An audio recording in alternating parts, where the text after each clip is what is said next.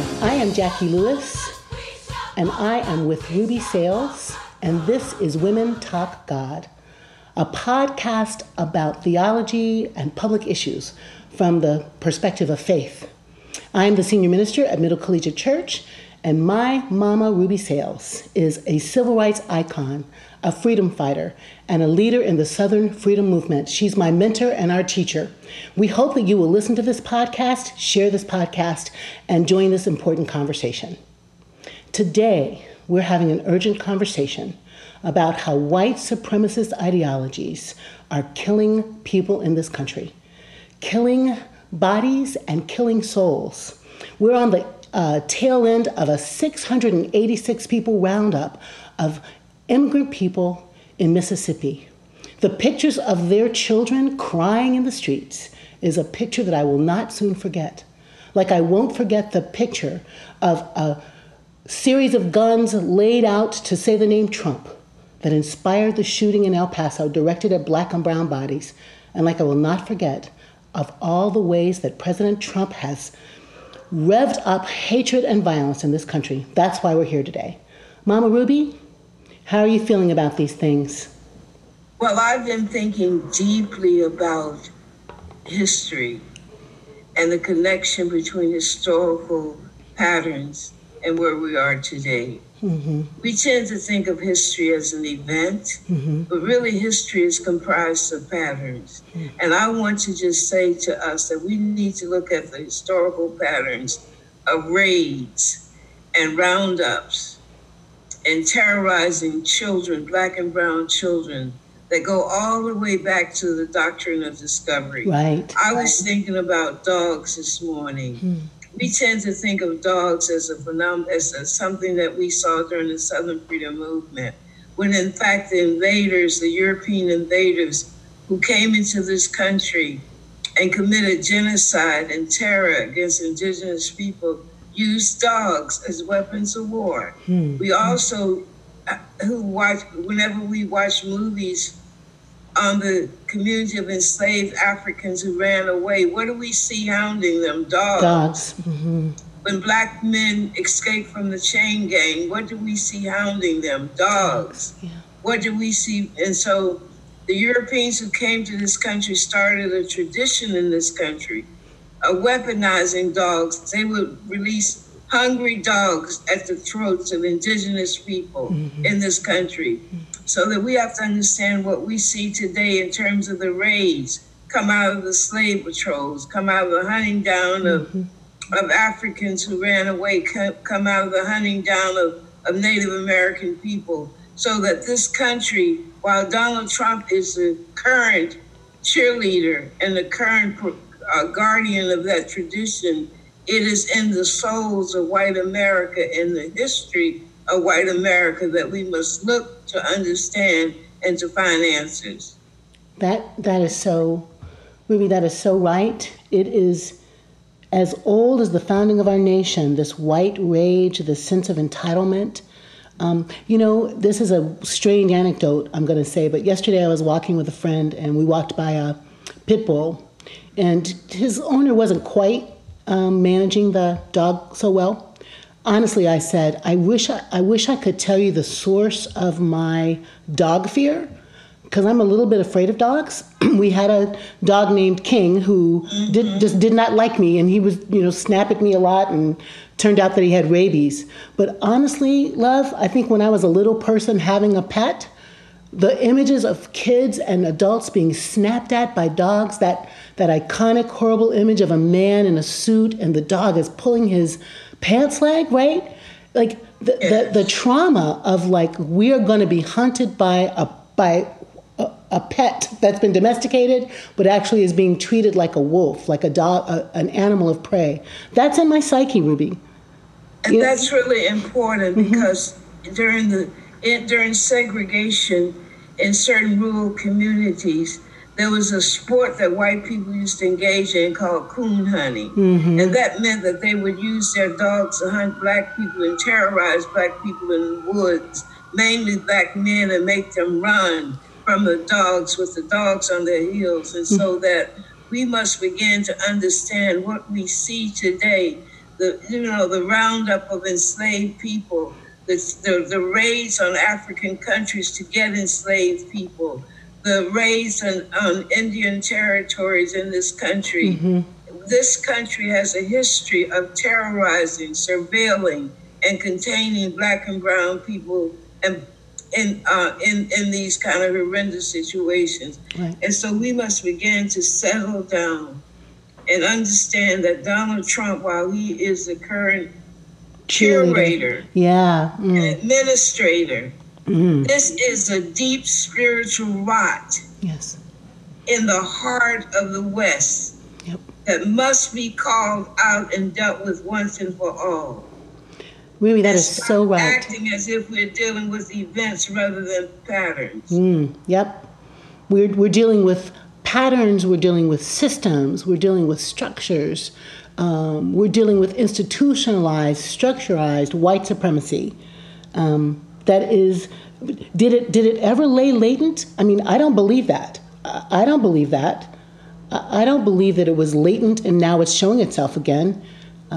It seems. Well, even we can even take that outside of the Black community and look at other groups that were considered outsiders in this country, and how raids would happen. Look at what would happen in LGBT lesbian and gay bars prior to Stonewall, when police would raid those bars and take people out. And look at the raids that the Palmer raids that this country did in the 1920s, hounding and raiding Jewish communities who they said were communists and anarchists. So this country has always used raids as a way of terrorizing dissenters and a way of terrorizing people who they see as other, as a way of terrorizing and containing and rounding up and deporting people, because many of those Jews who were victims of the Palmer raids were deported.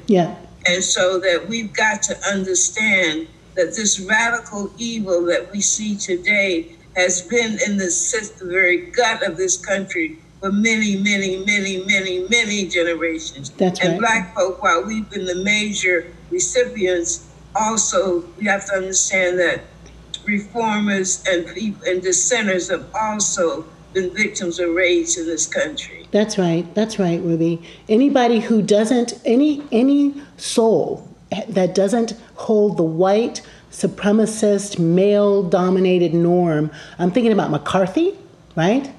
I'm thinking about the Trail of Tears. I'm thinking about Native American children being rounded up out of their houses and kidnapped and forced to let go of their language and culture. And then I'm thinking about Japanese people, Japanese Americans, rounded up and put in camps. Absolutely. I'm thinking about the way we've treated Muslims in this country since 9/11, but before that as well. And then the Sikhs, who are not Muslim but wear turbans, how they get caught up in the violence of this. This is a soul sickness, Ruby. And I'm sorry. Is in addition to the devastation that we're watching, and the cynicism, the nihilism. In addition to that aspect, that stream that we see continuing in American history, the grace is that there's another stream, and that stream is a stream of a resistance. There's another stream in America, and this is an opportunity for us to redeem the soul of this country away from that murky and that polluted stream that we've been talking about this morning. I am hopeful, because just as evil exists, we have a history of hope where there's been radical good. Amen. And it is this opportunity. And I was thinking about Fannie Lou Hamer. Oh, yeah. Victoria Gray Adams and Annie Devine, who brought to this country hope and destabilized white supremacist power in the Democratic Party when they organized that Mississippi Freedom Democratic Party challenge in 1964 that took place in Atlantic City. Yes. We have underestimated that stream of radical resistance and good that they unleashed when they challenged the fact that Black people were invisible in the Democratic Party when they came and they demanded to be seated Yes. at the 1964 convention that was being held in Atlantic City. Yeah. And what we don't understand is that this was a major victory. Yes, it was. So powerful was that challenge that they ran all of the Dixiecrats out of the Democratic Party. Yes, they who did. had held sway for 100 years with Andrew with presidents who had been white supremacists. In addition to that, the Dixiecrats, who Strom Thurmond, who ran for president in 1948, these women, these three women, they were peasants. Yeah. They came out of the peasants' class, and they moved from the position of Black folk theology. Yeah. Each of these women were deeply, deeply, deeply motivated by profound belief in God and faith. Yeah. And they changed the shape of this nation. And so this nation and the Democratic Party. So what we see today did not happen overnight. Yes. They didn't get the seats that year, but what they did do was that they changed the Democratic Party, and it was never the same. Yes, in 1968, Julian Bond, in the very party where there were no seats of Black people seated in that party in 1964. In 1968, that party in Chicago nominated Julian Bond to be the vice presidential candidate of the United States. That's right. In that year, a 19-year-old Black boy from Columbus, Georgia, named Joseph Sales, who was a student at the University of Georgia, became the first young Black delegate to the Democratic Convention in 1968. They created the fertile ground that gave rise to a Barbara Jordan and a Shirley Chisholm. Yes. And it is that energy that we see still growing today among Black women politicians. And we've got to understand that history is not an event, that it's a pattern. And Black women have always engaged in the pattern of making what seems wholly impossible possible. Amen. And this is the history that we must remember today. That's right. 3 Black women from Mississippi who were not considered educated, who came up out of the heartbeat of the people, changed a major part in this country, and democratized democracy. Democratized democracy. Ruby, you better preach. Your historical analysis, your connecting the dots between these movements and the power and resilience of Black women to make a way out of no way, hone hope where it looks like there is no hope, because the bedrock of their existence is their faith in the Holy One, their faith in a God who hears our cries, and their faith in a God who loves us, their faith in a God who created us in her image, their faith that we can partner with God to heal the world. Ruby, on a day like today, hearing that from you makes me want to get out in the streets and stomp around and say, we are not... I'll preach about it Sunday, because what we really have to understand is that we don't come to this struggle empty-handed. That's right. We come to this struggle with all kinds of spiritual resources that we can draw on. Yep. People who hewed out of the arid soil of terrorism, of oppression, spiritual resources that allowed us, although we were traumatized, we did not become broken-winged birds. It's not just a story of trauma, it's a story of absolute heroic survival. Yep, a story of taking flight like a phoenix, right? Rising from the ashes.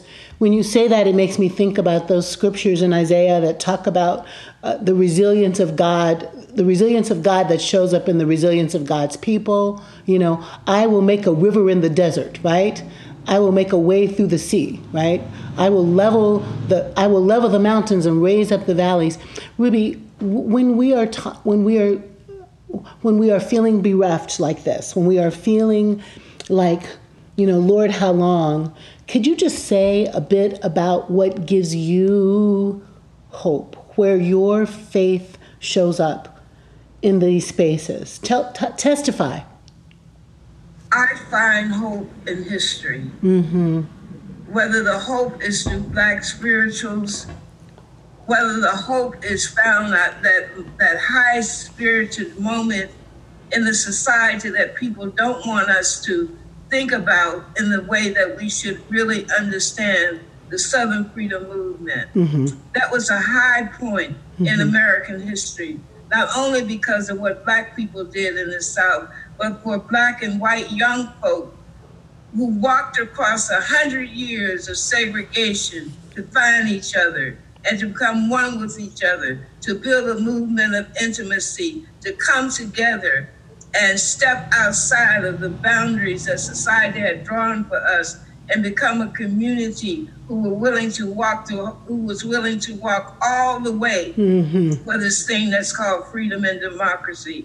History doesn't teach it that way, but that was a major moment. White women stepped outside of the cult of white womanhood and defied that cult and said that I will be seen on the streets with Black men. Yes. Black men stepped outside of that stranglehold of being lynched for being with white women in the South and said that I will be seen with white women.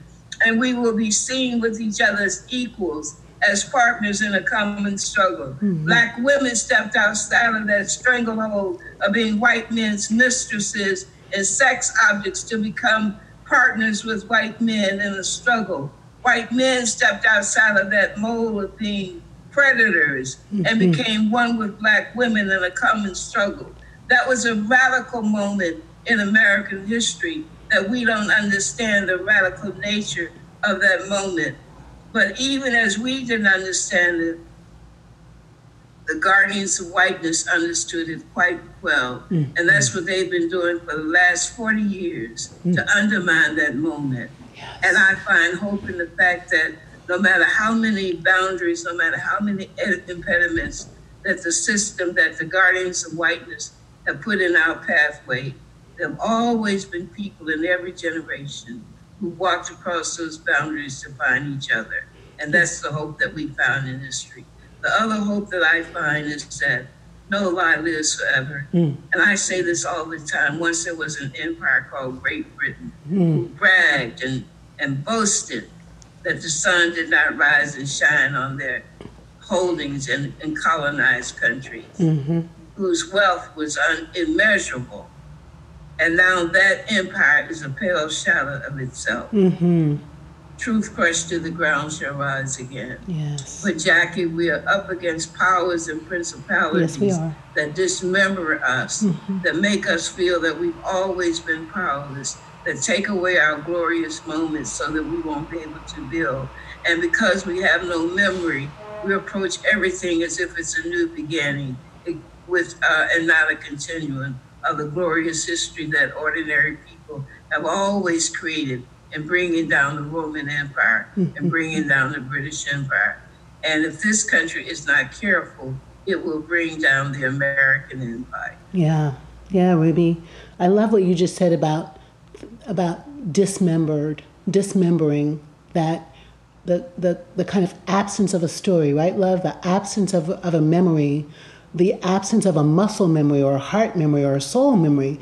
We have seen this moment. I'm really frustrated right now with all the people who say this isn't America. Like, oh, hell yeah, this is America. This is America. And by the way, hell yeah, this is Christianity. I mean, let's just be real. Read an article a few days ago, this isn't the kind of Christian we've known. It absolutely is one stream of the Christian we've known. But for us to remember the other stream, right, Ruby, that the one who we follow in faith was a revolutionary, that the people who found their identity in the kind of Afro-Semitic Jewish boy raised in Palestine to become an itinerant rabbi, to teach love is the way, my people who found inspiration in that story, to remember that we know how to pull down empire with our love, with our resistance. We know how to make a way through the wilderness with our love, with our resistance. We know how to step outside of the boxes that have caged us, if you will, and make a revolution together with the power of revolutionary love, right? Yes, and so what, standing up in the pulpit and talking about God in these troubling times? Right. What gives you hope? Yeah, that's an excellent question, Ruby. Last week I preached a sermon on Psalm 107 that's online at middlechurch.org if our listeners want to hear it. And I was heartbreaking. 2 mass shootings in 13 hours and 3 in a week. And one before that in Brooklyn, and nobody was talking about it because it was black people. I was interested that in times of stress and captivity even, that the psalmist was able to praise God, and reminded that the God who I serve hears cries of people and responds. Like a good enough mother, like a good enough father. Like God hears our cries and responds, like doesn't leave us tortured and twisting in the wind. And when I was young, I had magical thinking about God, right? Like I'm going to pray and God's going to come. But I'm understanding as a woman of this age and this faith that part of the way God responds to our cries is to activate us to help each other, Ruby. I feel empowered when I think of somebody like Linda Sarsour, marching from Staten Island to D.C., protesting the non-indictment of Officer Pantaleo, who killed Eric Garner, and the persistence of Garner's family and the resistance all these years. I find hope in the resistance that is Ferguson when we think about 5 years since Michael Brown lay in the street dead. I preach God is our help and God uses us to help. I preach God grieves this nation. God grieves these crimes against humanity, and God is crying. The God I imagine, Ruby, is weeping with us. And our response as humans is to answer God's cries for help. So that we have to, as a human species, no matter what faith we claim, no matter what way we pray to God, to stand up in love against a religion that is called white supremacy. Toni Morrison just passed, and I was just reading some of her quotes, and I know I'm going to butcher this one, but she said something like, white supremacy is going to exist as long as it's profitable. So maybe I want to be preaching to the preachers. How will we disrupt the franchise that is white supremacy in America? How will we disrupt the prison industrial? What do you say to the person who says that if God is real and if God exists, then why are we suffering so much? What would you say to the cynic who asked that question? I would say that the God we love, the God I love, isn't a puppet master able to end the suffering. That God is present while we suffer, and that it's on us to disable suffering. Isn't it wonderful that God gave us the power to change things? Amen. That we're not hopeless cogwheels in a big machine. Right. That we are not caught up in the stream of history. Amen. That we can control the flow of history. And that's called agency. That's exactly and so that right. God is not out there trying to direct traffic. What God has given us is the ability ourselves to call the shots to direct the traffic. And that's where I think that the grace of God comes in. That's where I think faith comes in, to understand that we are not entrapped in bad history, that God has given us the open door to change our lives. God doesn't stop us from walking in the door. We stop ourselves because we become addicted to the opiates of empire. We began to believe in our own powerlessness. We began to believe that our titles make us who we are. We began to believe that it is the empire that gives us our daily bread. Amen. We began to believe that without them we are nothing, and that they become God in our eyes and in our hearts. And we become the victims of our own idolatry. Right. And while we do that, Ruby, while we make them our gods, we also create a God, if you will, that isn't powerful enough to give us power to make a change. Like, we create a theology of puppetry. There's no reason to work against climate change because Jesus is going to come again and it's all going to end anyway. We create a theology of white supremacy, of chosenness. We create a theology in which God is inept, impotent. And in fact, God is super powerful, and she's powerful in us to give us agency, to give us choice, to give us wisdom, to give us courage, moral courage, to create the world we want.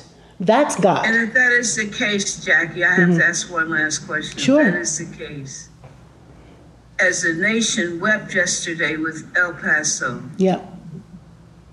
this president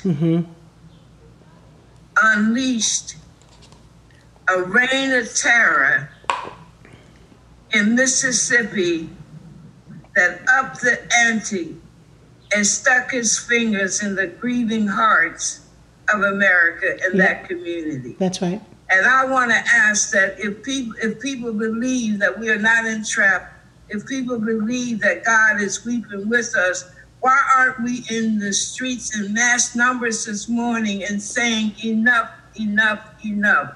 Not on our watch and not in our time. Yep. Yeah. Why aren't we? What is in us that has been stymied and paralyzed? What is in us that allows us to numb ourselves to this tremendous plague of white supremacy and terror and crimes against humanity, the violation and the terrorizing of refugees? These people are refugees. Where is our hearts? Where is our faith that we will permit the kings to do this in our names and we do nothing? Puerto Rico, Taiwan, all around the world, people, even in Russia, people are standing up. But one of the most affluent countries in the world, we are so weighted down by the fat of materialism and the emptiness of a spiritual imperative that we are allowing this to happen. And I will ask the question that you asked earlier. How long? How long? How long? How long? We sit quietly while these atrocities are being carried on. How long will we allow the most vulnerable of all God's children to continue to be terrorized and victimized and vilified? How long? And criminalized? At what point will our hearts be so moved that we pour out in the streets of America? How preachers who want to be leaders, Jackie, when will they step outside the pulpit and lead God's people? Today, Ruby. I hope the answer is today. I hope the accumulated grief, I hope the accumulated piled up bodies, I hope the accumulated devastating racism, I hope our hearts are cracked wide open. I hope our hearts are cracked wide open. And I hope that the people who are sitting in the pews and synagogues and mosques and churches and gurdwaras, I hope if their leaders are not leading them out in the streets to say, how long? Not long.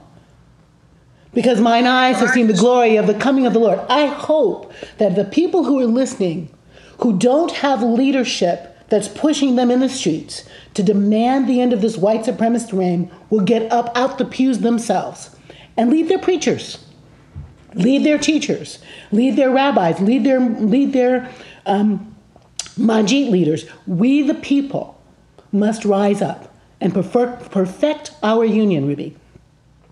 Well, I hope this morning, and I hope that I'm not getting you in trouble, but I hope that if there's a heart out there that's bleeding, if there's a heart out there who feels moved and compelled, right, but don't know where to go and what community to belong to, who really want to hear God's word of hope and redemption, I would just say that if you're under the sound of my voice and you live in proximity to New York City, go and visit Middle Collegiate Church, where you will hear Reverend Dr., my sister, my daughter, Jackie Lewis, talk to us about redemption and pragmatic optimism. And there is no need to be lonely out there. There's no need to be afraid. And I hope that you will if you're looking for a home and a place just to come and get comfort and to figure out what to do, I would advise you to look up Middle Collegiate Church online and go and visit that church. Thank you, Mama. On that note, I hope that I don't send a flood of people. I hope you do, love. Y'all come. And what I want to say is you can find us online at middlechurch.org. You can worship with us every Sunday morning from wherever you are at middlechurch.org, 10:30 in the summer. About your congregation is a democratized congregation. Democratized. Where we have not only that your church also has the best of music in the Black tradition, Amen. The best of music in the white tradition. Talk a little bit about the democratization and why you think that that's a home for people who are really seeking democracy in the way that we've been talking about this morning. People who are wanting to engage in a spiritual reawakening so that they can live into their faith. Thank you, Ruby. I'm so glad you're a part of us. Friends, we look like the Subway in New York, and we do music like the best of Black tradition and Broadway and white classical music. We are gay and straight and bi and trans. We are Black, white, Asian and Latino and First Nation. We are men and women. We are every gender performance. We are teeny tiny babies and toddlers, and we are people who have marched with Dr. King and have done movement building for decades, 80-year-olds, 85-year-olds. And we have a space for you. We have a space for you in the virtual space. We have a space for you in our sanctuary. Again, you can find us at middlechurch.org, and you can find this podcast anywhere you listen to them. Ruby, I'm so in love with you. Last Sunday when I came to church, my heart was broken, and my congregation raised me up by just the power of love. And every time you and I talk, I feel like my soul is on fire, and I'm able to do more than I can ask or imagine because we serve a God who is love power. So thank you, my sister, my mother, my friend. You just put in words what my heart is speaking about you this morning. And I just want to leave a word with everybody. Be ye not discouraged. For history teaches us that no lie lives forever, that the moral arc of the universe bends towards justice, and truth crushed to the ground, ordinary people will raise it up again. And that is the gift, and that is the promise. Amen. And we must move on it. Amen. That is my mama, civil rights icon, freedom fighter, Ruby Nell Sayles. And this is Jackie Lewis. And you're listening now to Women Talk God. Have a beautiful, powerful day, and let's get in the streets and make change happen. Goodbye for now. We shall